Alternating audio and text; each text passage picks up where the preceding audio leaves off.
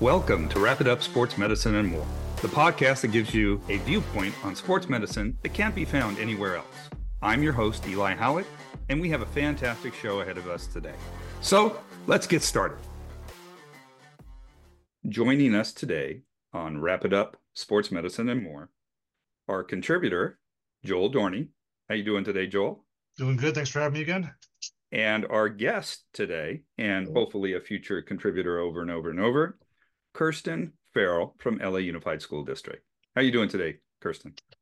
I am great. Thank you very much. Thanks for joining us today. It's a pleasure having you. Thank you for having me. It's actually kind of fun that you're starting this new adventure. You always have to have something keeping it interesting, right? Very true. Very true of all of us. So a little bit about yourself, Kirsten. You've been an athletic trainer for how many years? Do I really have to be honest? You can fudge a little bit. That's okay. I guess we're at officially 25 years. So you've been a certified athletic trainer for around 25 years, which means you get your commemorative NATA pin this year. Oh boy. Yeah, supposedly that will come in the mail at some point. But I've been in education for over 30 years. 30 years. Now, Joel, who's also an athletic trainer and has been a head athletic trainer at a couple high schools. How long have you been an athletic trainer, Joel? I've been in the field now for 15 years. Okay, so we've got 15, we've got 25, and I believe I'm at 27. So we've got a couple of years of knowledge between the three of us. Every now and then, I'm sure we get something right, taking care of these kids.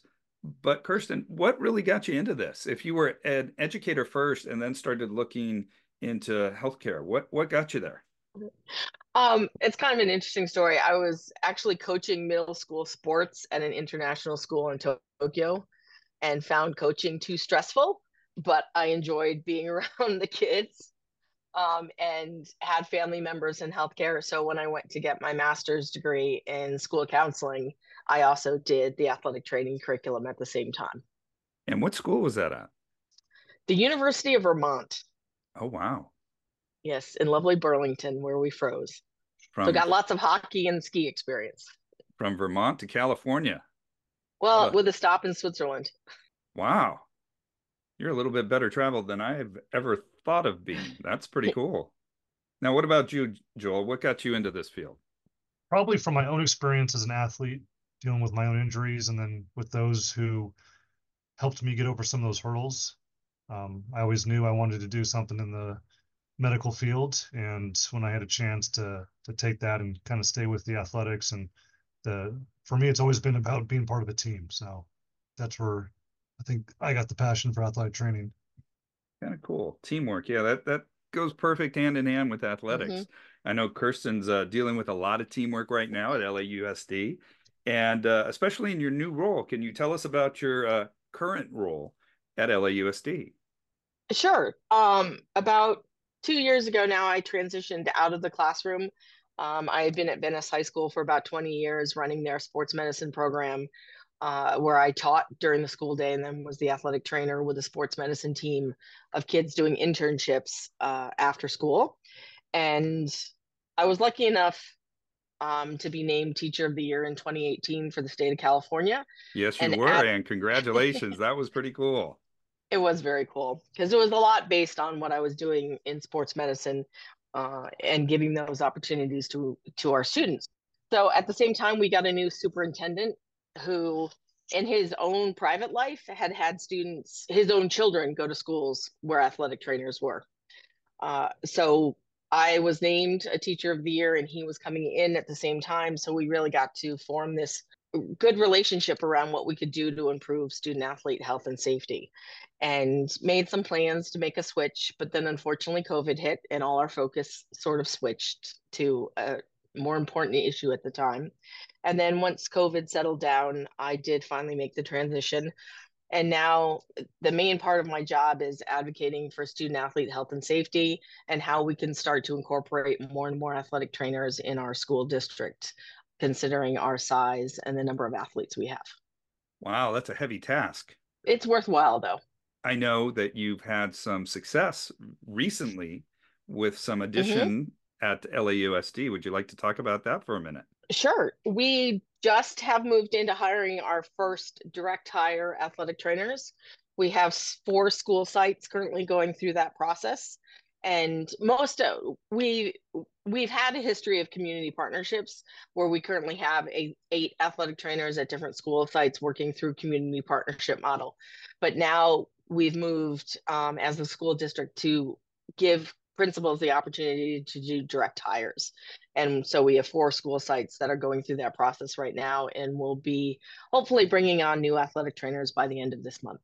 That's kind of cool, especially at a district so big, LA Unified. I mean, how many schools, high schools alone are there? I don't know what our official count is of high schools, considering we have everything from span schools to continuation schools. But what we do have is 91 high schools that have athletics programs. About 70 of those have football. Obviously, our schools vary in size.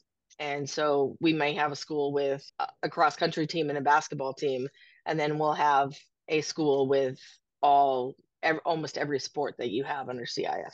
That's a lot of schools, a lot of kids, a lot of athletes, and you get to oversee the people that are going to take care of all those kids. Mm-hmm. That's kind of important. I think our main goal is always we want to provide the best care as possible for our kids. I think in in our roles as athletic trainers, we come to it sort of with a servant's attitude and a servant's heart.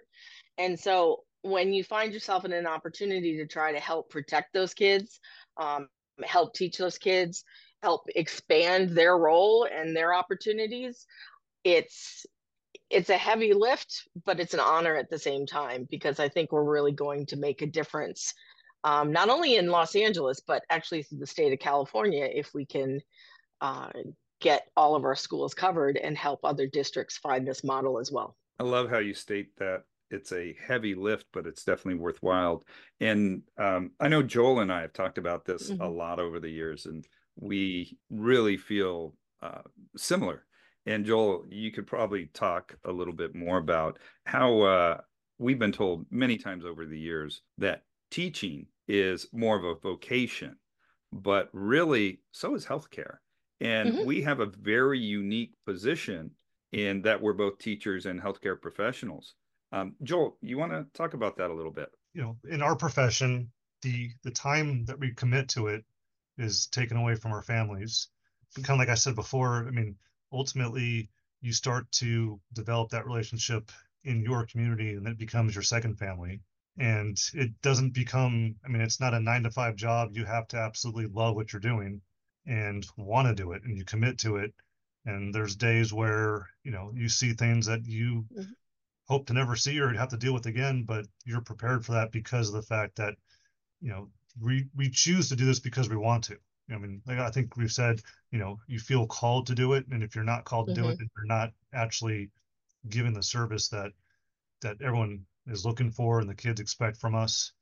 And it's with the education of that too, is more of what we're doing nowadays is not just the direct patient care, but also teaching kids, you know, what to eat, how to train, those life lessons of sustained health, other than just trying to be successful in the field.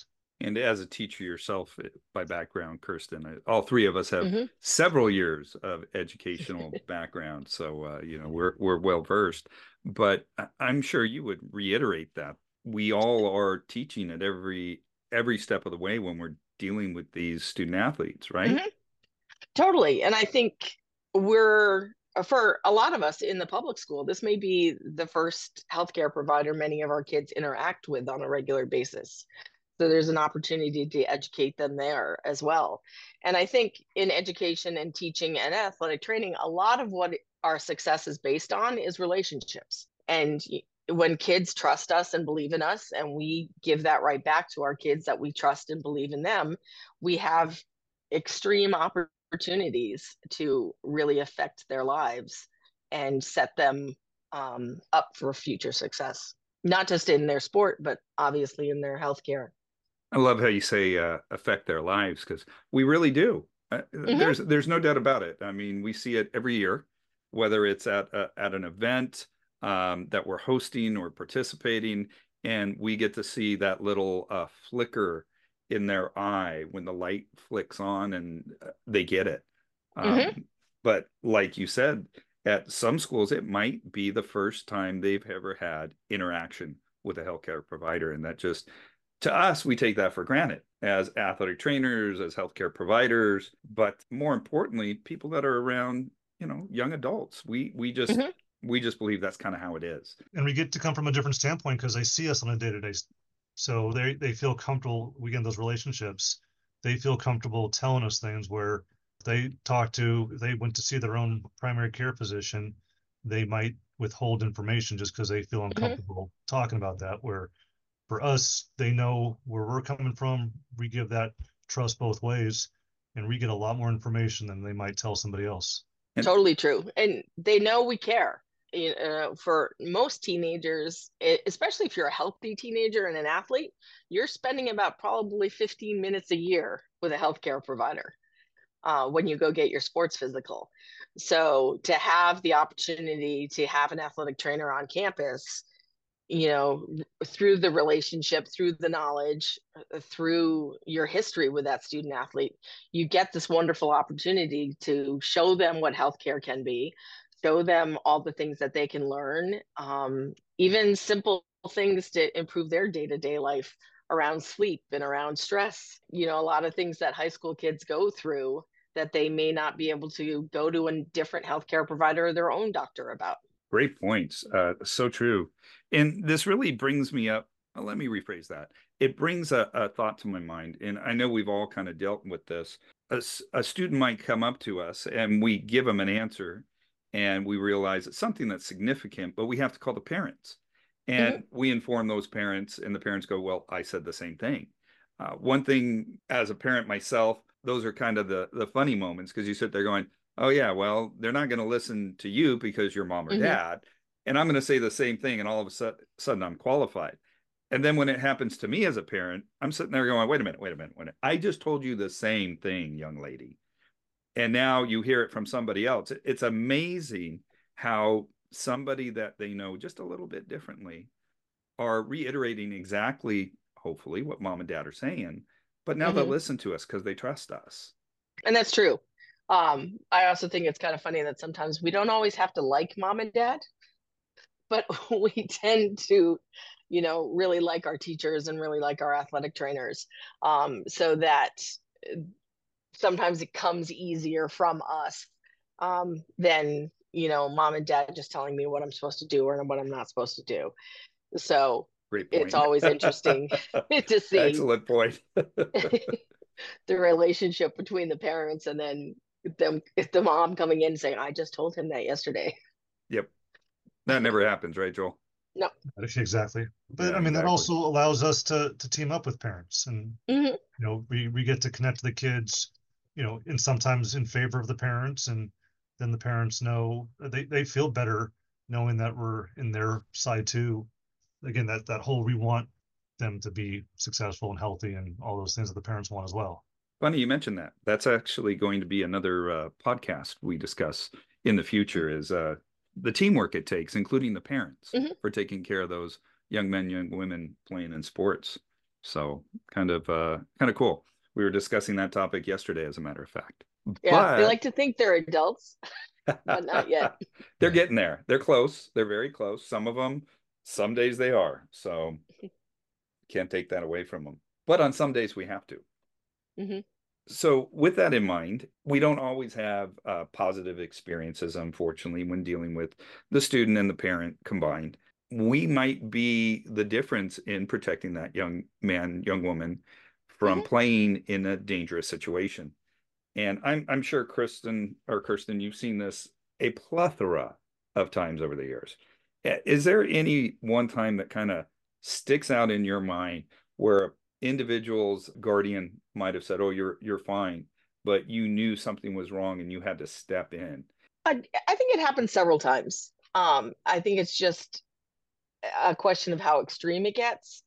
And that's sort of where the relationships come from. There are parents that are going to push kids. There are parents that have dreams and think Johnny is going to the NFL or the NBA and he can play through anything. And it goes back to relationships. It goes back to teamwork. I was extremely lucky to work with a football coach who never questioned what I said.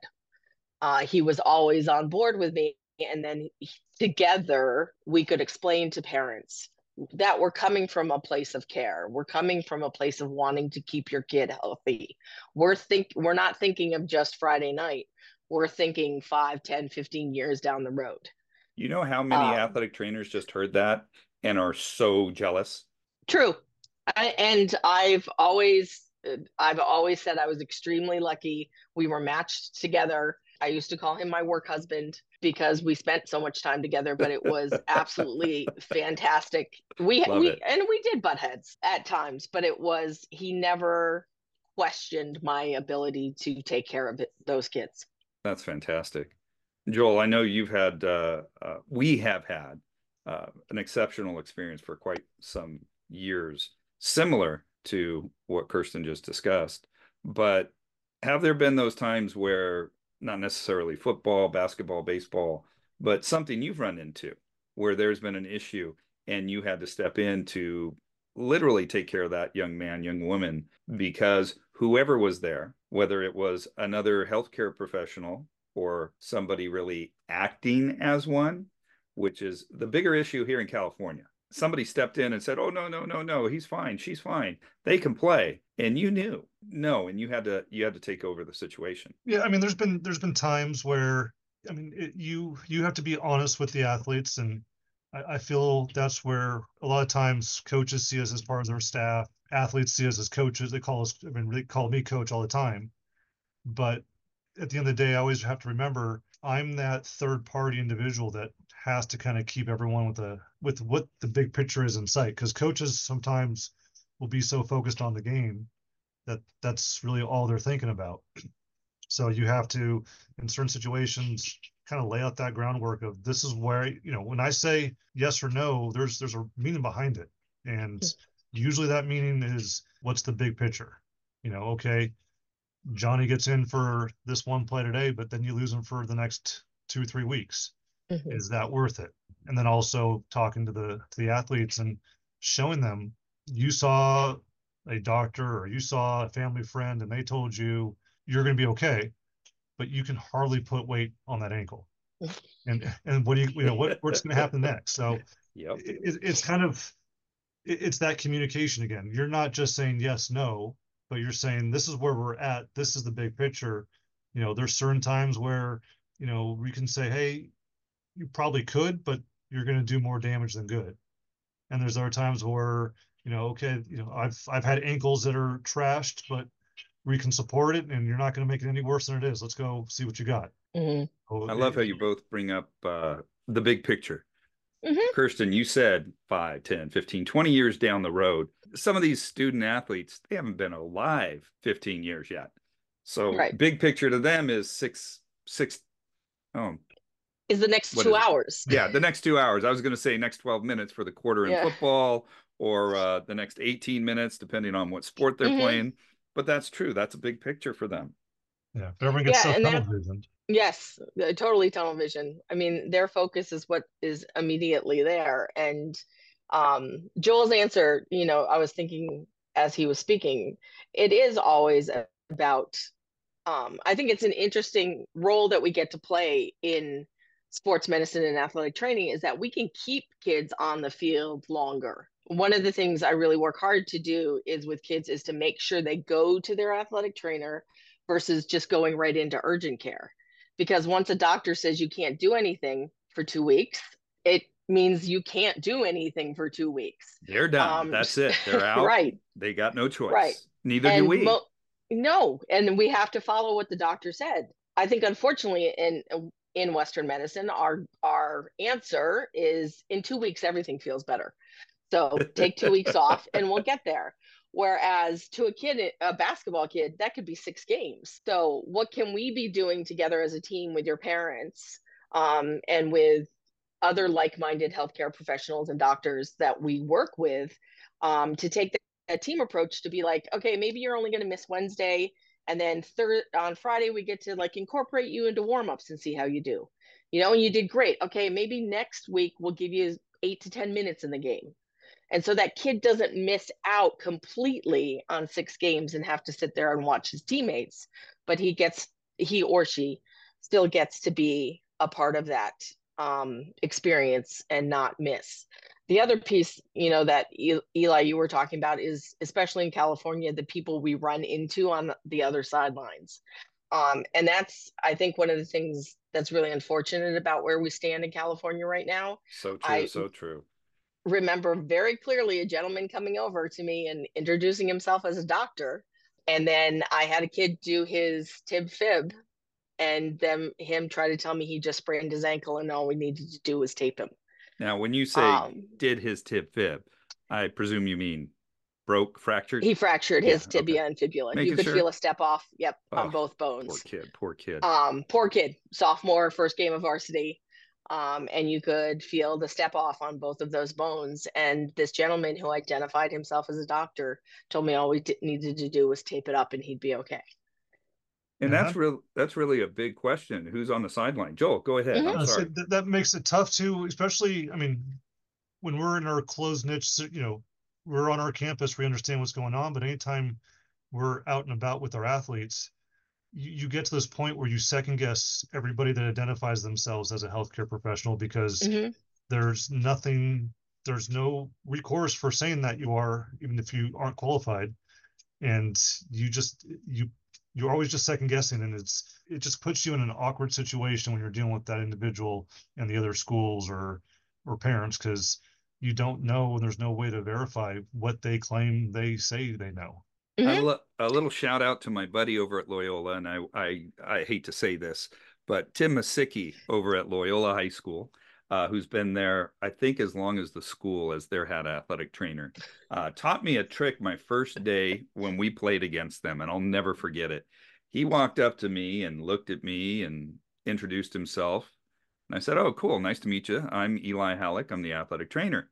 And he paused. He looked at me. "You're the athletic trainer." "Yes, I am." "You're an ATC." "Yes, I am." "You're the athletic trainer." He said it about 3 or 4 times. ATC, athletic trainer, ATC, athletic trainer. And I finally looked at him. I'm like, "Buddy, I'm the guy. What's going on?" This is going back 26 years. And he looked at me and said, "What I've realized over my time is if you say athletic trainer, everybody's going to go, well, yeah, I tape the ankles. I take care of the first aid stuff. I've got no other education outside of that, but I'm the athletic trainer because I'm the guy that tapes ankles." Once you look at them and say, "Are you an ATC?" If they don't know what that is, they go, "A what?" And I paused and I thought about it. I'm like, that's a really good idea. And I've used that, and Joel's heard me say it multiple times every year when we come across somebody. "Are you an ATC?" "A what?" "Are you the athletic trainer?" "Yes." "Oh, okay. You're an ATC?" "A what?" And that, in California, like you were saying, is a problem. We've all come across somebody who says they're an athletic trainer, and then when it gets down and dirty and there's an injury and you need help, they just stand there, not knowing what to do. Very true. And I think it also rolls over into folks that are higher as athletic trainers at schools, because in healthcare, we have a scope of practice. We have a lane that we stay in, and if it doesn't fit our lane, we will refer to the person in the next lane who will assist us. When you have someone who may hold a different certification, you know, for an example, an EMT who identifies himself as an athletic trainer, an EMT has no business working with your student athlete doing rehab. So I think it's really important for parents to understand what the certification, what the education, and what the training is of that healthcare professional that's caring for your kids.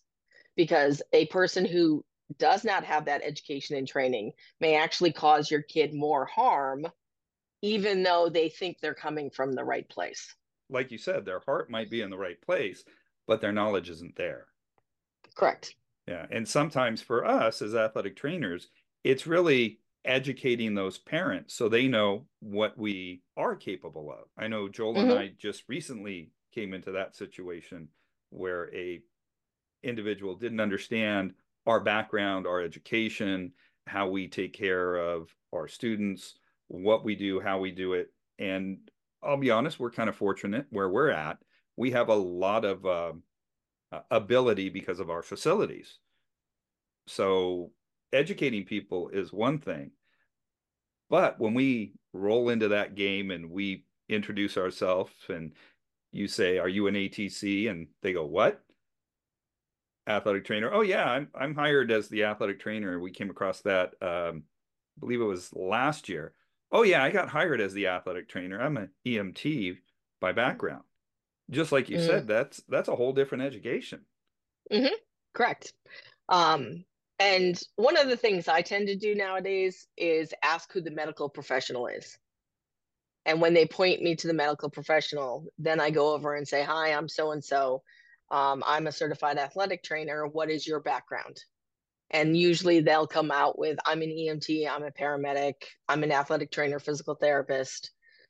So I tend to use a more generic term in the beginning to not be like, "I'm the athletic trainer, I'm in charge," but who's your medical professional, and then what kind of background and training do you have, and how are we going to work together tonight? That's great. I love how you do that. We might have to change that up on our side. I like that. I know we've all been there. We're sitting on the sideline. We have to do that sprint out to the field, which when that happens, my students laugh Mm-hmm. at me because they know I'm not a runner, never been a runner, don't like running. But when we get there and we have a team, Mm-hmm. and there are, you know, you have your colleague from the other side, who can handle the situation with you. That's got to be a lot more calming for you and thus calming for that patient that you're caring for. Would you agree? Mm-hmm. I totally agree. And I will tell you something else about the running piece. Have you ever seen a paramedic run? They Never, don't. They never. walk and assess. They may walk quickly and assess. And I worked with a paramedic like my first year as an AT, and he said, "No, you don't run. You get there quickly and you assess why you're crossing that distance." And so I like that I quote. was I love always that quote. appreciative of that. So it is, 2 years ago, we had a massive situation at a high school game I was at. And if it was not for the team that we had in place that night and the fact that the school understood the role, the school what had an athletic trainer for a lot of years, that would have been a very different outcome for that young man.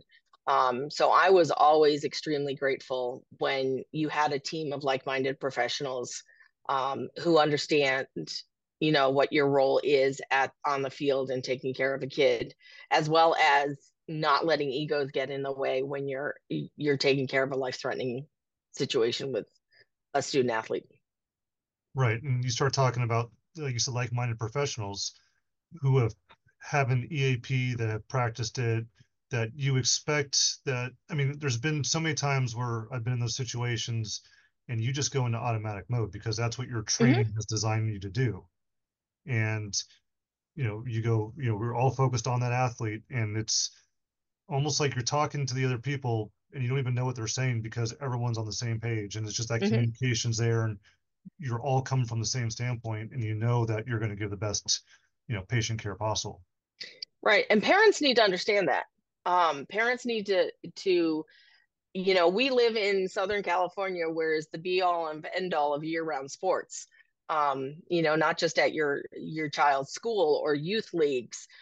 There's travel ball, there's club sports. But if you are a parent, at the very least, if you're taking your kid to a tournament or to a game, you should be able to walk into that facility or walk onto that field and ask them, "What is your emergency action plan? Where is your automated external defibrillator? Who is the highest trained medical person here?" Now, obviously, sometimes it's the coach, but the coach in California should have their CPR AED certification and first aid certification. Now, is that But state law or CIF regulations or both? I know in CIF we require it. As a district, we require it. I do believe we've written into legislature now about CPR and AED access. I know there's currently legislative action on the table that every school that hosts athletic events is going to have to rehearse an EAP.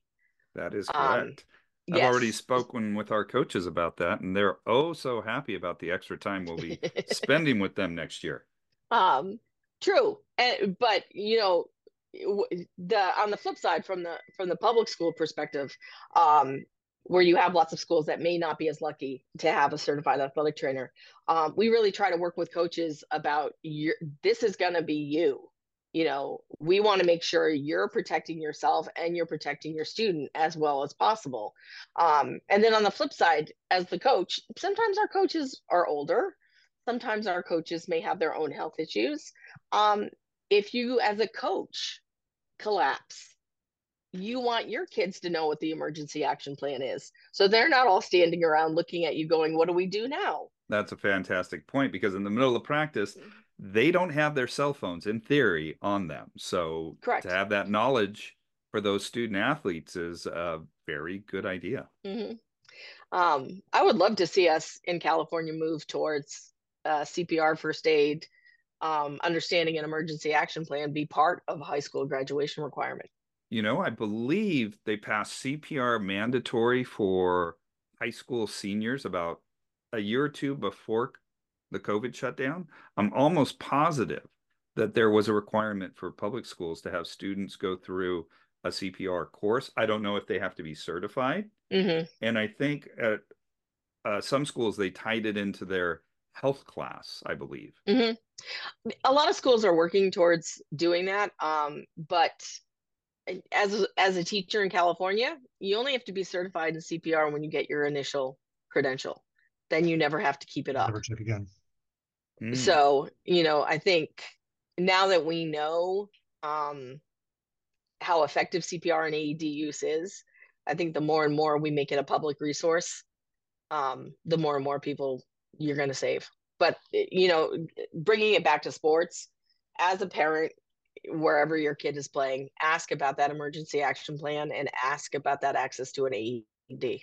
I know there's, like you said, legislation on the table right now that will require AEDs be within a 3-minute perimeter of wherever a athlete is playing sports, which begs to wonder, poses a question.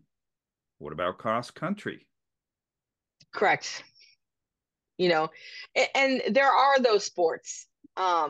We have a massive program in public schools across California that is called Students Run, and it's Students Run LA or Students Run San Diego, and those are after school clubs that train for marathons. And so you're talking about kids going out on a 10 to 17 mile run, not just a 3.5 mile run. I know that we're trying to, a lot of times in our courses where our kids run in CIFLA is place someone at the end and place someone at the halfway point. So at least, in a 3.5 or 3.24 mile course, someone's there a little bit quicker. But it's, unless you're going to have someone standing every 100 yards with an AED, there are going to be sports that are not going to fit the mold. And I think we got to just realize that, like you say, and come up with potential options. And I think what you mentioned, somebody in the front, someone at the middle, and of course, someone at the ending, I think that's a great idea. Because the key here is health and safety of kids. It really is. And we're just looking out for them. Right.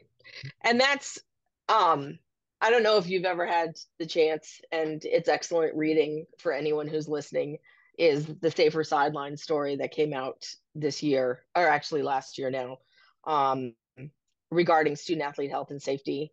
And I pronounced Stephanie's last name wrong, but Stephanie, I'm not even going to try. But she did a whole series called The Safer Sidelines, and she was focusing on like Kentucky and the area of Ohio that she's near. And in the last 10 years in that area, no student has died in a fire drill. But yet we've had close to 200 kids die playing sports. So, And we think of Wow. our own school upbringing. We practice fire drills to this day. Why aren't we practicing EAPs and AED access? How very, very well said. That's a great point. Wow.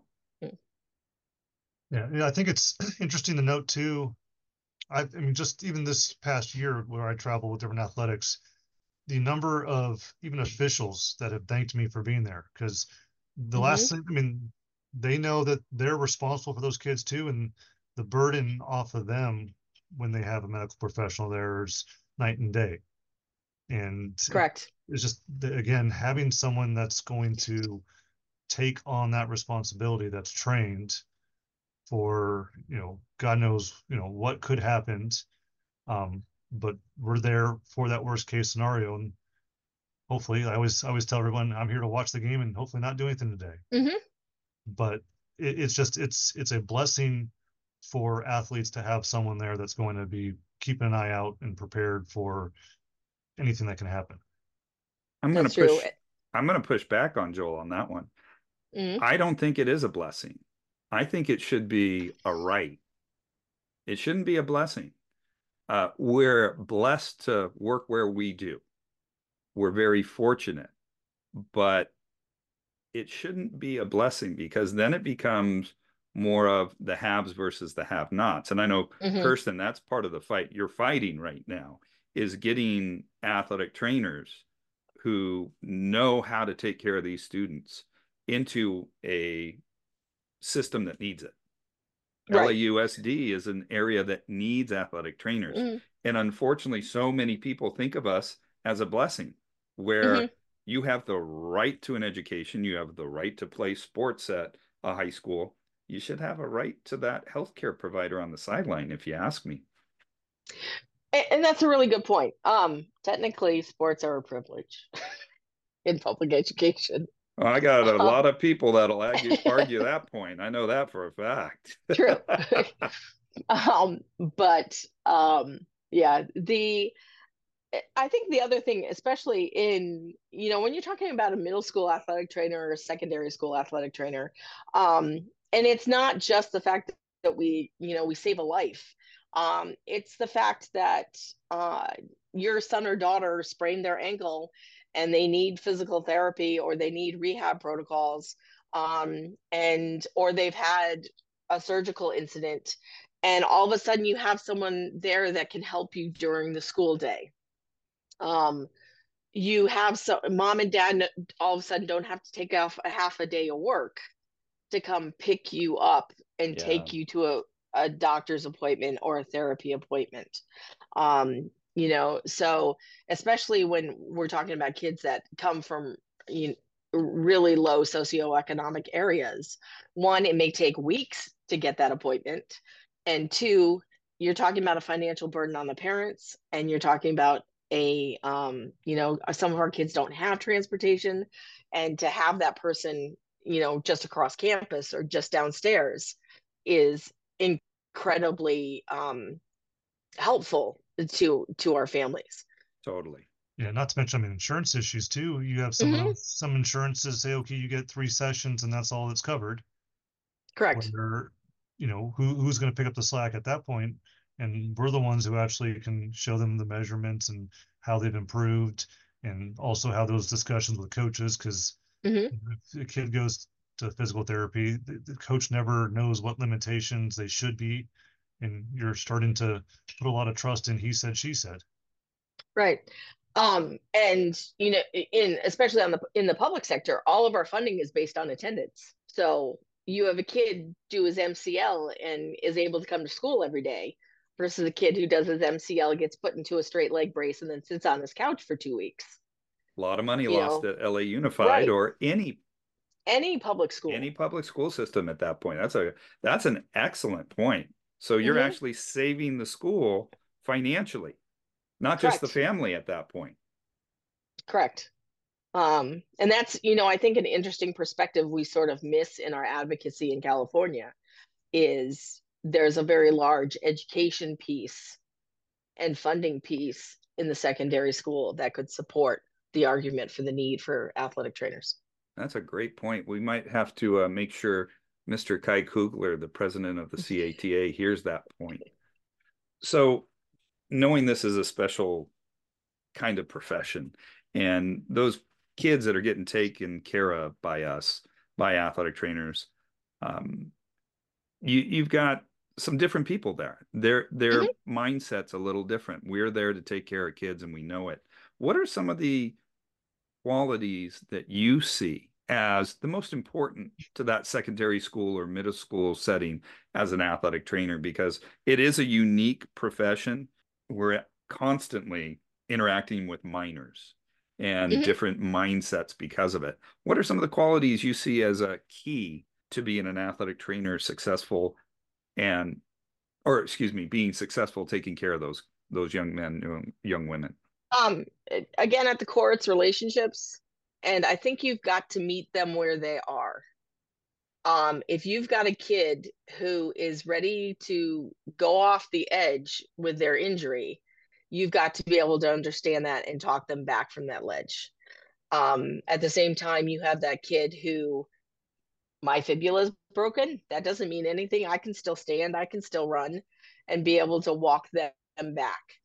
So I think it's really important to understand where they are in that moment, be able to empathize, and be really authentic and genuine with them, so they know you've got their best interest at heart. What about you, Joel? I mean, I think you hit it on the head for a lot of those. You have to be able to communicate. If you can't communicate, you're never going to succeed, not only with the minors, but also with the parents. And then you also have to be someone that can communicate with coaches, because you're basically playing three different ways. You got to talk to the coach, talk to the parent, and talk to the athlete. So you really have to, I mean, wear many hats, per se, but you have to be able to work with all demographics, really. So true. Very, very, very true. Wow. And communication is key. Yeah. And communication goes both ways. Sometimes that's where it breaks down. It's just a misunderstanding. And it's so important to make sure you're as clear and concise as possible, which I know many of us have an issue with. I know I do. Sometimes I go a little longer than needed. Working on that. What is change different direction? Let's go a different direction a little bit. What is a memorable success story of helping a student athlete recover from an injury or in a injury situation? Over the years, there's a lot of them. I mean, I think we're pretty lucky. Hard to pick one. Right. Yeah. I mean, I can think of, like, I can remember I had a softball player who tore her ACL, and her parents did not want her to have surgery. They thought it was not necessary.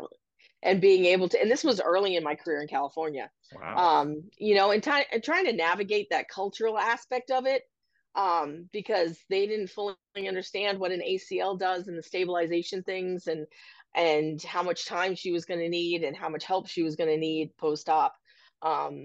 Under thinking it would just heal. And having that conversation that I want her to be able to pick up her child eventually and carry her kid without her knee giving out.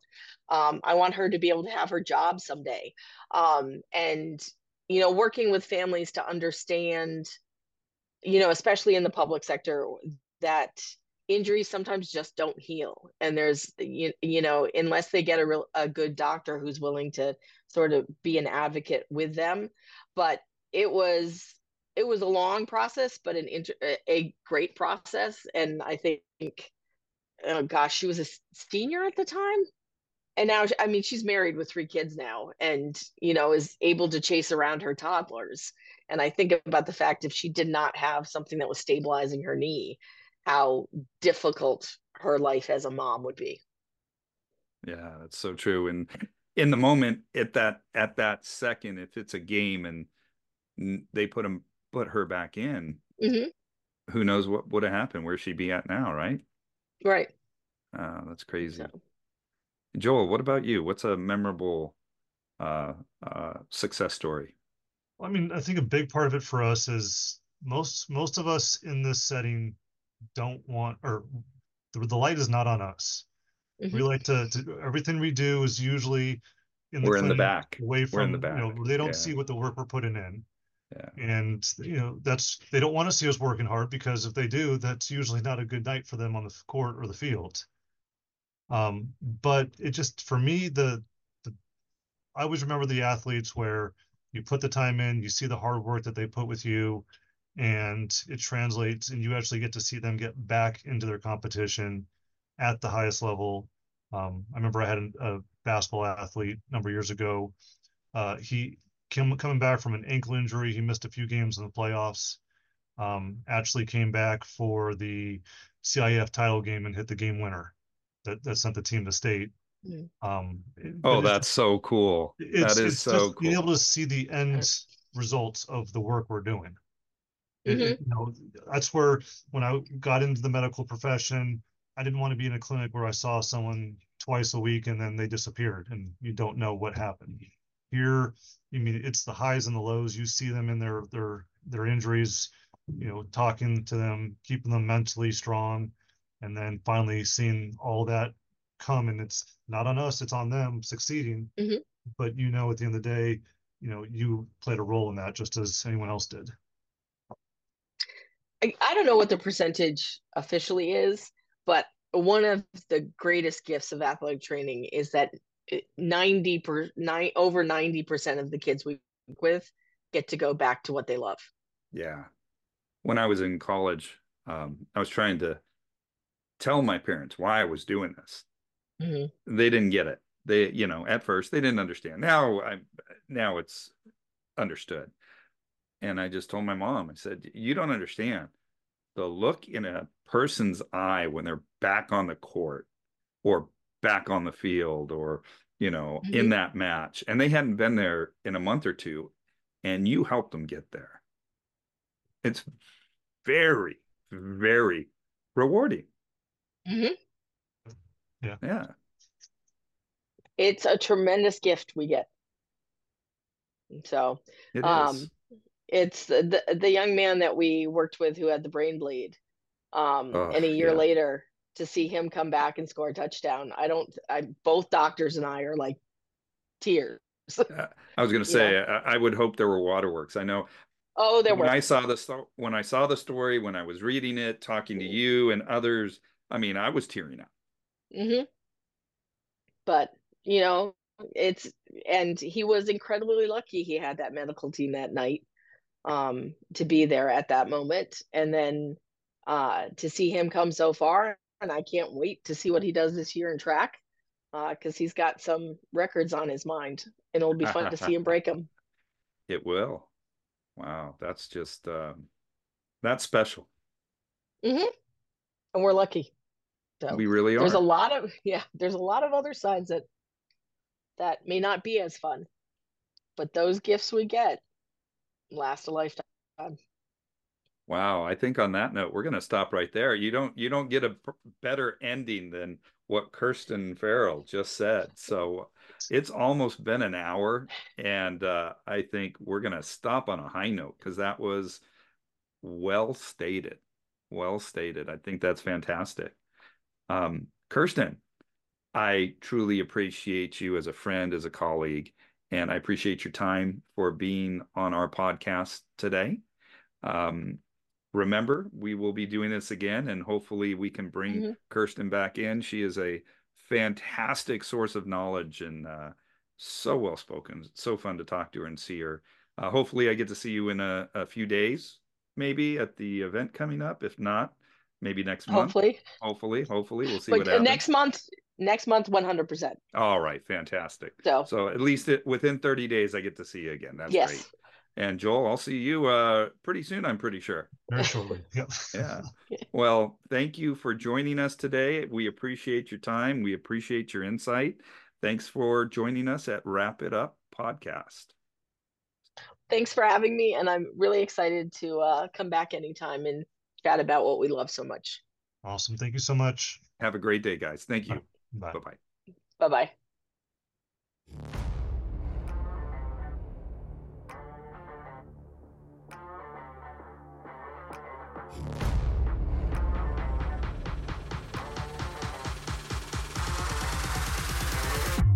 We hope that you enjoyed this episode. If you did, check back with us in a few weeks for our next episode. Wrap It Up Sports Medicine and More is directed by Eli Hallak. It is produced by Gabriel Hallak. Our theme music is by Coma Studios via Pixabay. The views and opinions expressed on this podcast are solely those of the contributors. The views and opinions do not necessarily reflect the official policy or position of the contributors' employers unless stated as so. Want to know more about us? Visit us at wrapituppodcast.com. That's with one P, wrapituppodcast.com. Wrap It Up Sports Medicine and More is a production of Hallak Consulting, LLC.